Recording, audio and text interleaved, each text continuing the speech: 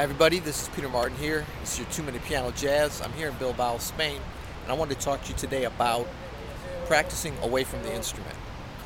We all have a lot of times when we don't have access to an instrument, we should be thinking about music all the time. And a lot of times I'll just sort of run through in my head different patterns and sounds, imagining how they feel, what fingers I'm using, and what it sounds like.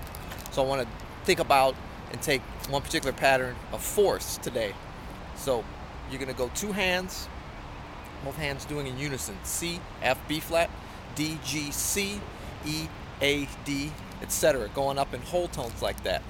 Then you can go up chromatically doing the same thing. And you're just running through in your mind as you're walking around exactly what that feels like and what that sounds like. And different places that you can integrate that into your improvisation. Think about different rhythms, different articulations, different volume levels, different dynamics.